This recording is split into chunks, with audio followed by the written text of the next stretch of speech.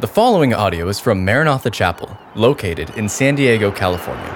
For more information about Maranatha Chapel, please visit www.maranathachapel.org. Tonight, the title of our Bible study is Jesus Calms the Sea. This is a very, very familiar story. It gets a lot of time and attention, and I think rightfully so. At the very core, the heart of the story is the deity of Jesus. As we see him speak to the wind and the waves in the same way that he spoke at creation, he speaks things into existence out of nothing. We see that even creation responds to him tonight. So I want you to know that as we get into this. And we're going to talk a lot about storms tonight, because that's what the disciples encounter on the Sea of Galilee, storms. But for me and for you, storms are circumstances or situations. We might call it, those of us who are a little more geared for church, we might call it a trial. I think Paul uses the word specifically affliction from time to time. And when, people come to see me and they're going through a hard time and they're hurting, they're genuinely hurting and struggling, storms will bring to the surface many of the things that are below the surface. Typically, we have them down below, but then the storm comes into our life and they come to the surface, and we begin to wonder things about God, maybe that we haven't thought before, like, where is he? Is he causing this? We begin to wonder about ourselves. I know that when I encounter a storm, my insecurities come quickly to the surface. And then we begin to wonder about our other important relationships. And so that's some of the things that we're going to talk about tonight. What I want to do is pray and then read the passage of Scripture, and then we'll look at it a little more closely. So Heavenly Father, we come to you. Every person in this room has navigated a storm, a season of difficulty, a time when we thoughts about you. We had questions about you, Lord, and some of them were painfully honest, and we've also had questions or observations about ourselves or maybe our spouse or our children or friends. Lord, we've longed for the storm to be over, for the pain to subside. And for many of us, Lord, if we could articulate what we had hoped for, and maybe some are experiencing a storm tonight. As I look back on the storms that I've experienced, I've simply wanted the pain to go away and for life to return to what it was prior to the storm. I wanted the constant concern that greeted me at early morning hours, that robbed me of sleep, to be removed from my life, and I wanted to go back to what I would have determined as life being normal. And yet, Lord, you allow storms. And so, Lord, as we study this portion of Scripture, the conclusion of chapter 4, then, Lord, speak to us words of encouragement and strength. And, Lord, we might not be going through a storm currently, but we know that the forecast for the future likely includes one or two. But, Lord, there are people in our lives who are currently, for them it's nighttime and it's dark and it's cold and the waves are pounding against their lives. So, Lord, give us something that would help us empathize with them and encourage them. In Jesus' name we pray. Amen. So again, Mark chapter 4, verse 35, it says, on that day. Now when Mark says on that day, he's going all the way back to verse 1. And everything that takes place in this chapter is included on that day. When evening had come, he said to them, that is to his disciples. Now think the 12 apostles, but also other followers who were with them. And he simply says, let us go across to the other side. That is the other side of the Sea of Galilee. And leaving the crowd, they took him. Now there's a transition here where it says they took him. That is the disciples, the apostles, probably the fishermen, took him with them in a boat, just as he was. And the just as he was there just speaks to the condition that Jesus was in. And we'll see a little bit more about what Mark's talking about in a moment. And other boats were with them. There's a lot of first-person knowledge here. And a great wind arose, and the waves were breaking into the boat, please notice that, so that the boat was already filling. But he was in the stern or in the rear of the boat, asleep on a cushion. And they woke him and said to him, "Teacher, do you not care that we are perishing?" And he awoke and rebuked the wind and the seas and said to the sea, "Peace, be still." And the wind ceased, and there was great calm. Now he speaks to the disciples. "Why are you so afraid? Have you still, or do you continue not to have faith?" And they were filled with great fear and said to one another, "Who then is this, that even the wind and the sea obey him?" You know, just a little bit of an introduction here, but for the most part, initially, at the beginning, when this letter was written, when Mark wrote this letter from Rome, it was to Gentile Christians. It were to people who lived in and around the city of Rome. Now, in the back of your mind, I want you to know that Rome was the center of the known world then. It's where the government was. It was, as a matter of fact, you've heard the terminology, all roads, Roman roads anyways, led to Rome. So this was the center of the world, and it is where believers, it is where Christians lived and practiced their faith. In the past, many of these individuals, they worshiped foreign gods. They worshiped Roman gods or Greek gods, and incorporated into their social life was going to the temple of their gods and offering sacrifices and participating in worship. Much of it was immoral, but nevertheless, when they became a Christian, they left that part of their life behind.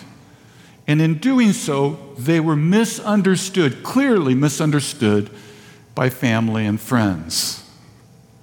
They laid some things behind in order to follow Jesus, and in doing so, people came to assumptions that were not true. They were accused of being atheists because they worshiped Jesus, the Messiah, and they no longer worshiped this pantheon of pagan deities. Looking back, you and I would say that they were pretty good citizens. That is, they would obey the Roman law as long as it didn't contradict the Scriptures. Christians at this time, and all through history, even today, were those who cared for the poor and the sick. And we have secular writings between Roman officials who are having this dialogue back and forth, via letters, saying, "But if we persecute the Christians, if we kill the Christians, who will cast out our devils?" This was the church at this time. They walked in power and authority. They showed love to those who were suffering. They obeyed the Roman law. And like I said, unless it violated the Scriptures on any level. Despite their redemptive influence, the church was the object of Nero's wrath. He hated the church. The early years of the emperor's rule were peaceful. However, in AD 59, his behavior began to become increasingly cruel. Some attribute this to his mental health. We have absolutely no explanation, but some think that in a way that he became unbalanced mentally. It was also at this time when Rome, the city, remember the focus of the world, all things came to Rome, all things went out from Rome, and it was struck by a fire.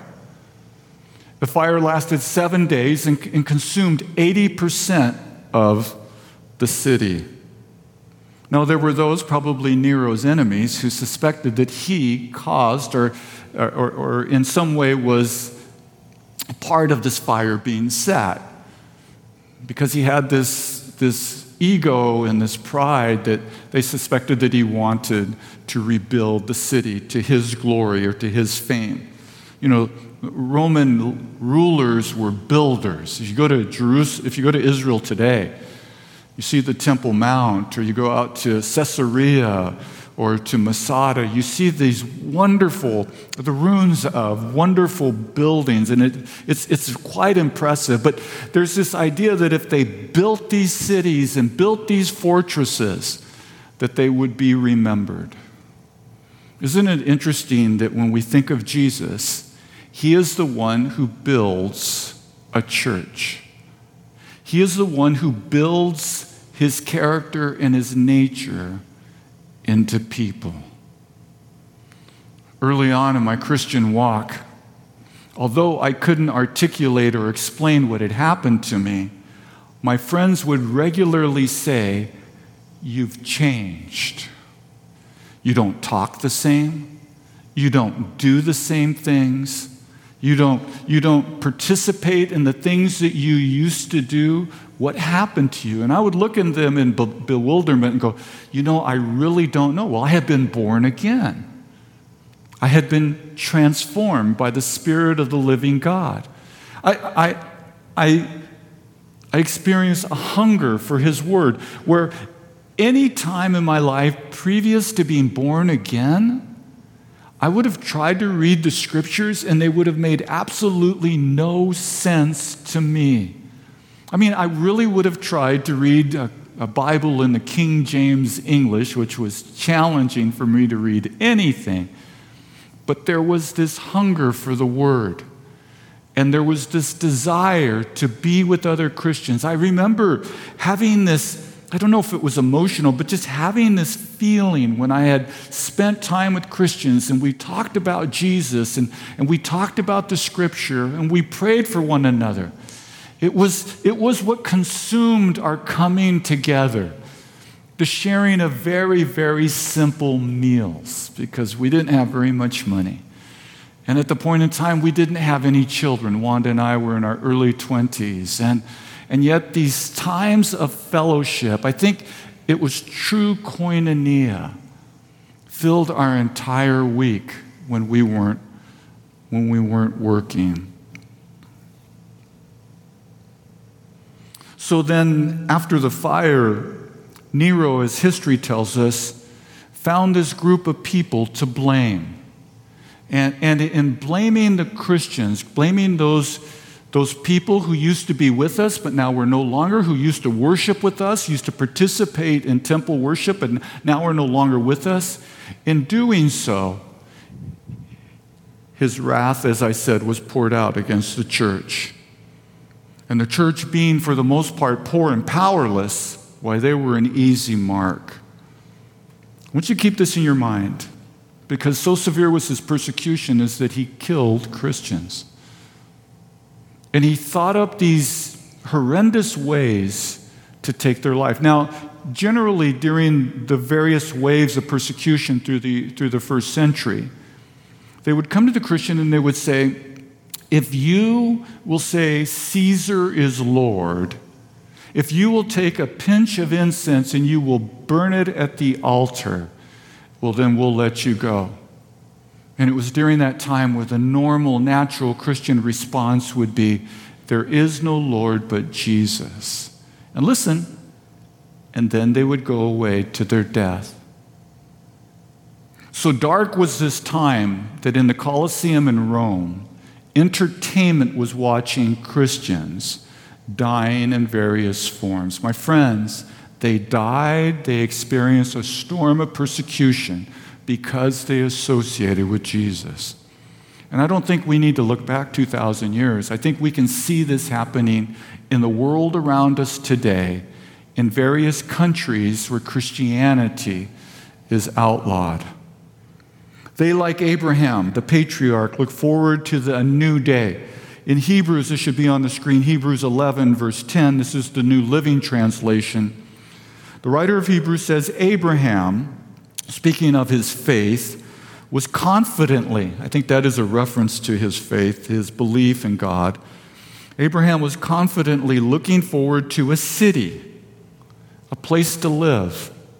Now, you and I, in this passage, read the word city, but I think of the Garden of Eden. He was looking forward to a place to live where he would be with God, and then he goes on to say, with eternal foundations. He was looking for home. He was looking for where he belonged. And I think that would resonate with some of us who are here tonight. A city that was designed and built by God. Mark wrote his gospel shortly after both Paul and Peter were martyred again at Rome during Nero's persecution. Church history tells us that Paul was held in the Mamertine prison. It's where he would write 2 Timothy.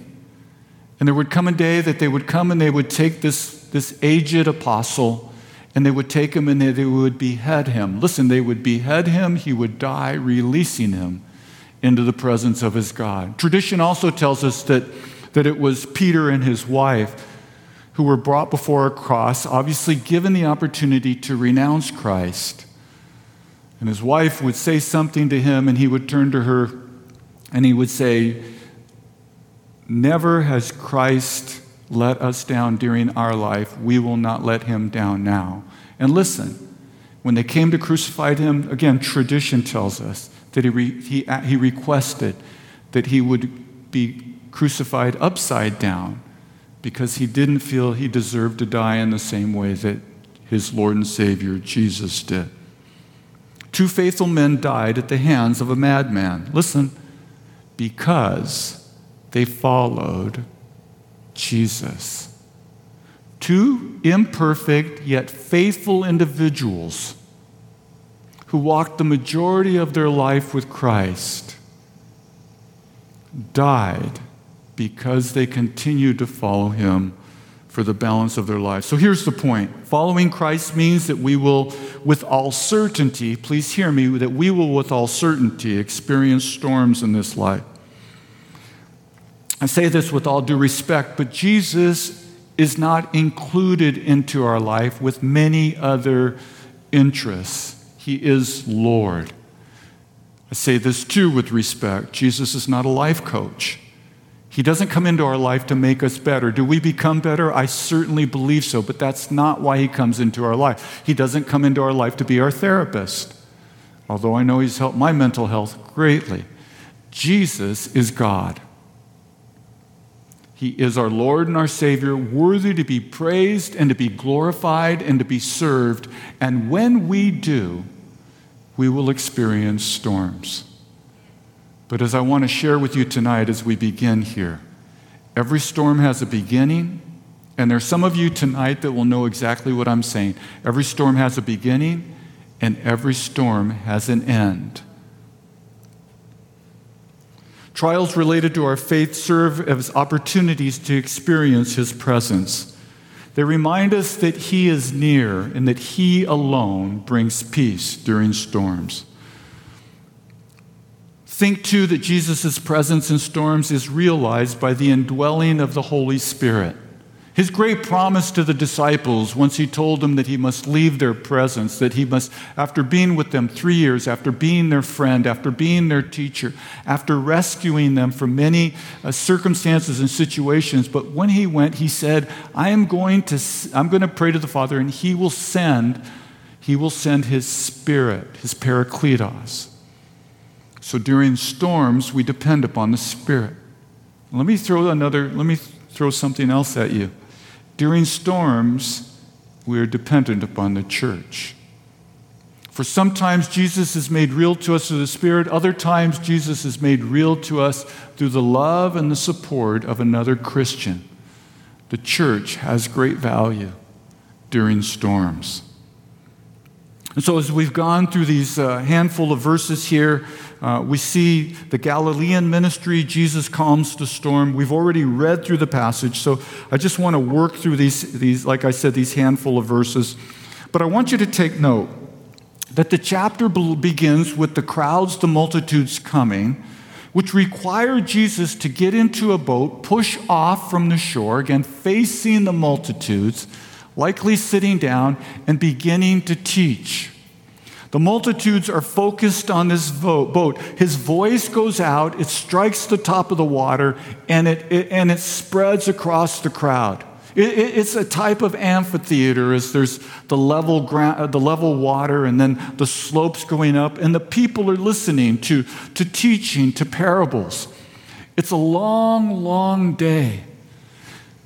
And in the same way that truth is imparted from the surface of the water during the day, we will see tonight that truth is imparted to his disciples, again from the surface of the water, in the middle of a dangerous storm.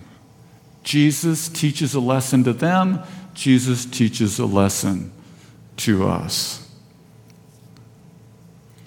Truth spoken to the people provided the opportunity to be released from the chaos of spiritual darkness. Authority spoken to the wind and the waves brought immediate calm to those who feared for their lives. This miracle caused the disciples to wrestle, to grapple with the reality as to who Jesus was on a deeper level. Let me say this, on a deeper level than they ever would have thought or considered had there not been a storm. I know there have been times when difficulties have come, and I guess I'll just say that it generally, for me, a storm is represented when something's going on in my family. There's been a season when my in-laws or my mom, my dad were going through something, and I think my father was the first one. He was diagnosed with cancer. He was given 6 months to live. I was probably in my 20s. I was working in construction. I didn't know what to do. I didn't know how to handle it. I would go to the hospital. I would visit him. We would have these conversations where he was dealing with the end of life. But again, I didn't know what to say and I didn't know what to do. It's now that I realize that it was just being there, not having necessarily, are there any answers? But again, the ministry of presence. I was a believer then. And then watching my wife, who I will admire for the rest of my life, care for her parents as they dealt with different things towards the end of their life, ultimately passing. And then most recently, my mom, a couple of years ago, just watching her go. And it's not as though I carried the brunt of what they were going through, but it was one of those things that were continually on my mind. And I don't know if you'll be able to relate to this, but there is this interesting change of relationship as your parents get older, and it feels like that you become the parent and they become the child. That is, that you need to make decisions for them, their medical decisions, their financial decisions. Well, storms had a season, they had a beginning, and they had an end. And there were many times we simply asked God to either bring healing or to give us wisdom and decisions regarding our family. I wanted to bring up a point here that I want you to think about. And that is that Jesus doesn't cause storms, he leads us through them. Jesus doesn't cause the storm, he leads us through them. And the reason I think this is very important, and I'll talk about this a little bit in the conclusion, is because while we're in the middle of the storm, we can question God's goodness. And when we question his goodness, we're questioning his character. And so as you sit here tonight or you join us online, I want you to know that Jesus does not cause the storm that you're going through, but that he leads us through it. You remember Psalm 23, where David says, of the good shepherd, yea, though I walk through the valley of the shadow of death, I'll fear no evil. Why? For you're with me. Thy rod and thy staff, they comfort me. You see, tonight, whatever you're going through, Jesus is with you. He hasn't caused the circumstances or the situations that are buffeting you back and forth, but he will lead you through the storm. For those who think that being a Christian results in smooth seas, pay attention to our story. Following Jesus doesn't guarantee a problem-free life. It means the opposite. As I said earlier, it means the certainty of storms. to the persecuted church. You should see this passage on the screen. It's from 1 Peter chapter 4, verse 12 and 13, where the apostle writes again to a church that was being severely persecuted. It's interesting, the first century church in Jerusalem was persecuted by the Jews. Outside, it was persecuted by the Romans. And so that Peter writes to individuals who were scattered geographically around the Roman Empire. He says these words, "Beloved, do not be surprised at the fiery trial when it comes upon you to test you, as though something strange were happening to you." Verse 13, "But rejoice." He's asking us to look in a different direction. He doesn't deny the fact that there is a trial and that it's fiery and that it's difficult and it's hard. But he asks us to take our eyes off of the storm, verse 13, when he says, "But rejoice insofar as you share Christ's sufferings." As you share, as you walk side by side with Jesus, and because you associate with him, you experience these difficulties. Why? That you may also rejoice and be glad when his glory is revealed. There's three things from this passage from 1 Peter I want you to think about. Most of you know that trials or storms will purify your faith. That in the furnace, our faith is strengthened, it's purified. Not something I would volunteer for, but it is a benefit. Secondly, trials remind us that our values are shaped by an eternal perspective. That we need to look up, that we need to remember. It has a beginning, it has an end, but the outcome is eternal. That there will come a day that we will stand before God complete. We will stand before God whole, lacking nothing, because he walked with us through the trial. Because in the midst of the trial, we turn to him again and again and again for strength and for power. And then the third thing is that trials unite the church. You will not find a church that is more united than a persecuted church. You hear stories about these gatherings of people, and as soon as they find out they're Christians, there's this immediate bond. That it's almost as though the fires of persecution, the difficulties drive us together. It is the way that we're wired. It is the way that it is supposed to be. Because we need each other. And I think that when things are good, this is humbly my opinion, that when things are good, we can think we don't need anybody else. Yet when difficulty comes, we become a little less self-confident, a little less self-sufficient, and we turn to people and we ask for help. You know, there's an interesting verse in 2 Corinthians chapter 1 where Paul says of God that he is the Father of mercies, the God of all comfort. Listen to this. He's the Father of mercies, the God of all comfort, who comforts or strengthens us, that's what the word means, who strengthens us in our afflictions. Listen to this. This is his economy. That we might be able to comfort others also with that same comfort. You know, if you've been through a tough time and you've come out the other end, you have something to give. That there's a strength that's been given to you as you have depended upon God through this trial, through this storm, that you have something of great value to impart to another person who's now going through it. Now, you might not have all the right answers, but there's a strength in the core of who you are that was placed there by God that you have to give others. I am enamored with the idea or the concept that the church is made up of people so dramatically different in every way. And yet when the community around them sees them loving each other, it speaks to this unity. Storms can come in the form of a health crisis, a financial downturn, or a broken relationship.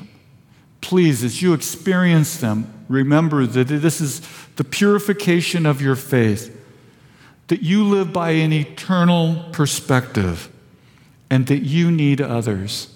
I don't know if you're anything like me. This is probably more of a confession than anything else. But sometimes when I'm hurting, I want to be by myself.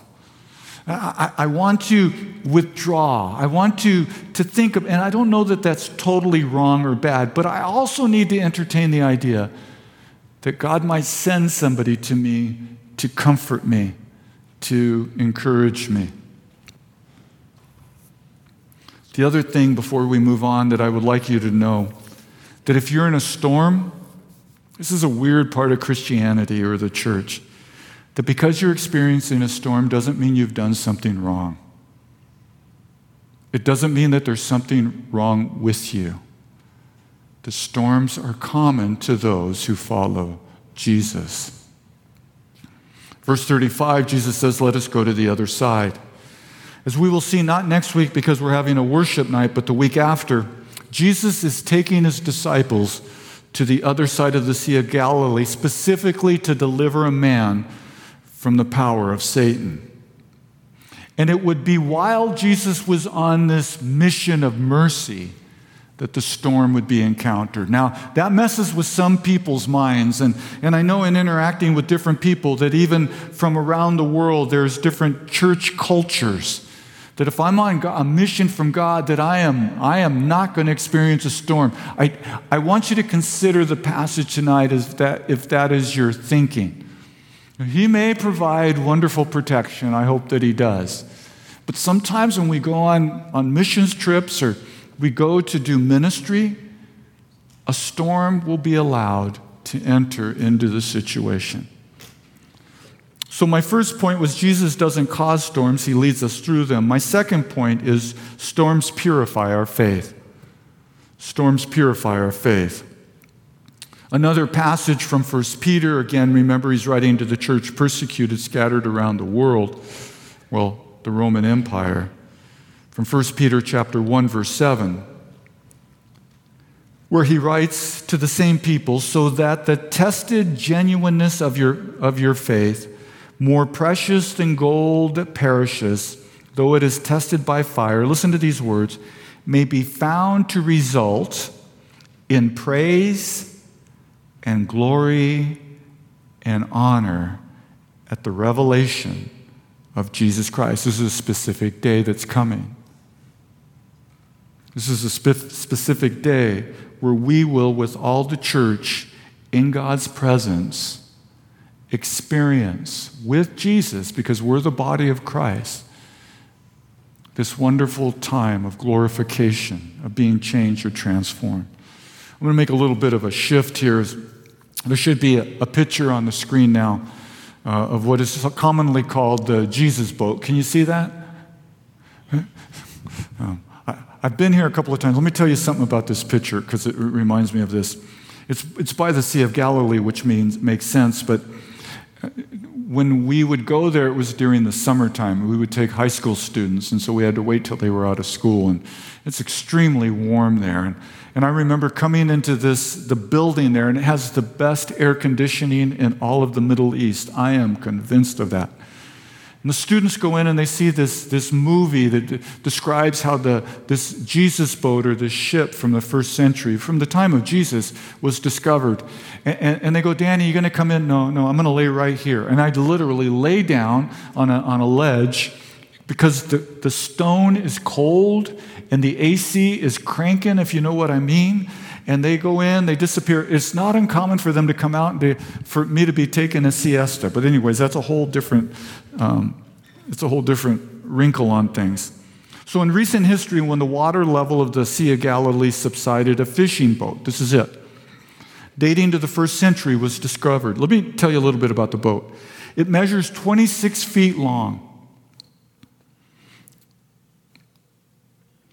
It's 4 feet in height, or from the ground up, and 7.5 feet wide. This boat had the capability of either using oars and sails. You know, if there was wind, they'd use the sails. Obviously, if it wasn't, they would use the oars and could carry up to 15 people. Likely when we see our story tonight, it was the boat was something like this. I'm going to shift gears again. Our story reminds us that the Galilee, even to this day, experiences unpredictable storms. The sea itself is approximately, depending on the water level, the time of the year, is 700 feet below sea level, meaning that as a fresh body of water, it is the lowest lake on the surface of the planet. When warm, even humid air that gathers above the lake's surface experiences cold winds coming down from Mount Hermon. Mount Hermon has a 9,000-foot elevation. So these colder, heavier winds start coming down, building up speed. They come down and they hit the warm air. It causes winds almost like tornadoes to hit the surface of the water. And then, again, likely this may have been what happened when Jesus and his disciples were heading out at night to the other side, or to the Decapolis, the 10 cities. Verse 36 says that Jesus was tired. I think I pointed out as I read through the passage that the disciples kind of took over, and Jesus, because of his ministering all day, goes to the rear of the boat, lays down on a cushion, really a pillow, and he falls asleep. I want you to see this. God experiences fatigue. His physical strength had a limit. Remember the story of him carrying the cross. He stumbles and falls. A Roman soldier reaches out into the crowd, grabs an individual and says, "You carry the cross." Jesus, in his humanity, had physical limitations. Listen, we use the word weakness. I want you to know that in the midst of your storm, in his humanity, he knows exactly what you're going through. To him, it's not theory. It's not speculation. That the same thing that touches you touches him. And so we see Jesus tired and asleep, soundly asleep apparently. Being a man allows Jesus to feel what you feel. In Hebrews chapter 4, verse 15, the writer of Hebrews says, "For we do not have a high priest, a representative, who is unable to sympathize, who is not touched with our weaknesses, but one who in every respect has been tempted as we are. However, he is without sin. He is perfectly holy." I want you to think about Jesus as your advocate, as your mediator, someone who continually represents you before the Father, knowing exactly what you're going through and asking the Father to help you. Some of you who sit here tonight in the midst of your storm have wearied from praying, or have wondered in the stillness of night, why do I pray when nothing seems to happen? And even in your weakness and in your stumbling, there is one who sits at the right hand of the Father saying, "Father, but Danny. Father, but Danny.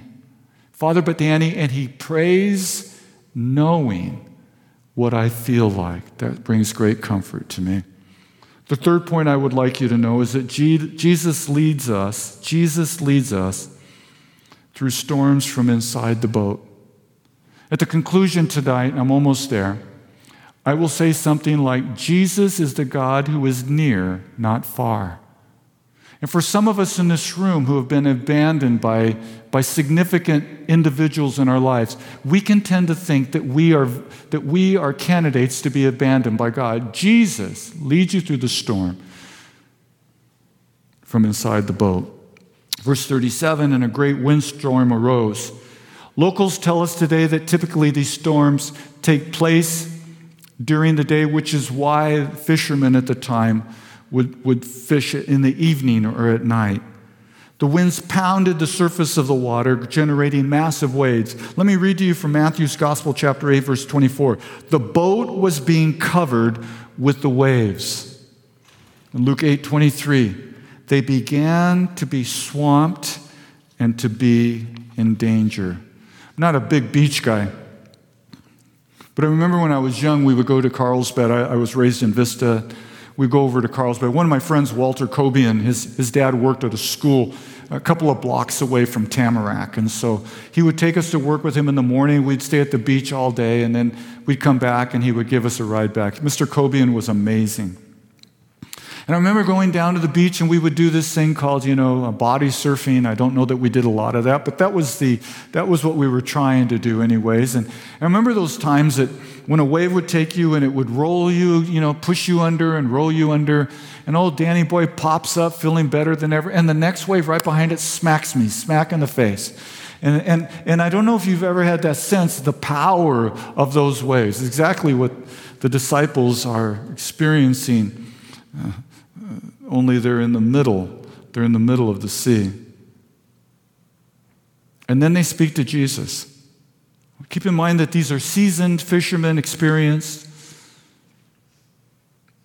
And the words that I'm about to read from verse 38 are an accusation against him, a charge. When they say, "Teacher, do you not care that we are perishing? Do you not care?" From their perspective, Jesus was indifferent. And yet the scriptures tell us, our experience tell us, is that when we're in a storm, Jesus is most engaged with us. He's not distant, he's near. He does care. He's not indifferent. He cares about you because you are you and because he loves you.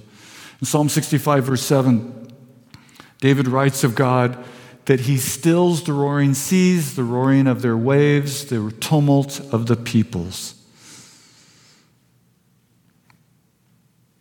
In upheaval, our focus should be on Jesus because he cares, because he is in the boat with us. The last point is this. Jesus is the eye of the hurricane. He is our place of safety. He is the eye of the hurricane. Now, we all understand that he doesn't necessarily make our plans, our storms go away. He remains with us. I think it's fine to ask him. I think it's fine to petition. I think it's normal and natural to ask him to make our problems go away. But even if he doesn't, I want you to remember this. We're almost done. He is the source of strength, of comfort, and calm, even while the storm rages around us. He is the source. Another believer will say to you, "When I was in my storm, I found strength in Christ. When I was in my storm, I found strength in Christ in the Spirit." Or I found strength in Christ in another believer who would walk with me through the storm. Didn't throw verses at me, didn't give me advice. They simply walked with me through the storm. Jesus is the eye of the hurricane. It says in verse 39, "And he awoke and rebuked the wind and said to the sea, 'Peace, be still.'" It is through this act of compassion that Jesus imparts calm to the hearts of the disciples. And Mark tells us, likely through the Apostle Peter's stories, and there was great calm. I want you to think that the calm was instant. There wasn't the slightest breeze after his words. It stopped immediately. And the surface of the water was instantly like glass. One of the images from the book of Revelation that I've thought about a lot is it describes this sea of glass. A sea, to be sure, but there's not a ripple. It's safe and it's calm.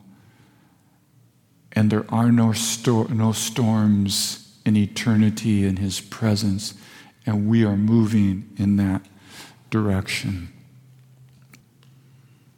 Verse 40, Jesus says to the disciples after speaking to the storm, "Have you still no faith?" What Jesus is referencing here is a fear is the lack of trust that causes an individual to want to give up. Ever been there? To want to give up. I don't think that he's as concerned with them being humans that are afraid. I think his lesson, his teaching, remember he told the parables during the day, his lesson to the night is, don't give up. Derive your strength from me. And maybe there are some here tonight, or again, those who are joining us online, the Lord would say to you in your storm, don't give up. I will give you the strength that you need to come out the other end. It may be that the disciples believed Jesus could save others. He certainly had seen them do that. But the question would be, when would he save them? Sometimes the Christian life is even when the pages of Scripture is described as a walk. You see me walking in the morning, I don't walk like this. I'm walking, but I'm like, I don't know, they're going to call 911 when they see this brother walking along, but I mean, it's a walk. It's a way of life, And Paul even uses the metaphor, the word picture of a race. The Christian life is like a race, so it's like a walk and it's like a race. But sometimes in the middle of your storm, do you know what faith looks like? It doesn't look like a walk. It doesn't look like a race. All you can do is look at Jesus. You're standing still and continually to look in his direction. And that, my friends, is faith. You're not walking, you're not running. The best you can do is look at him.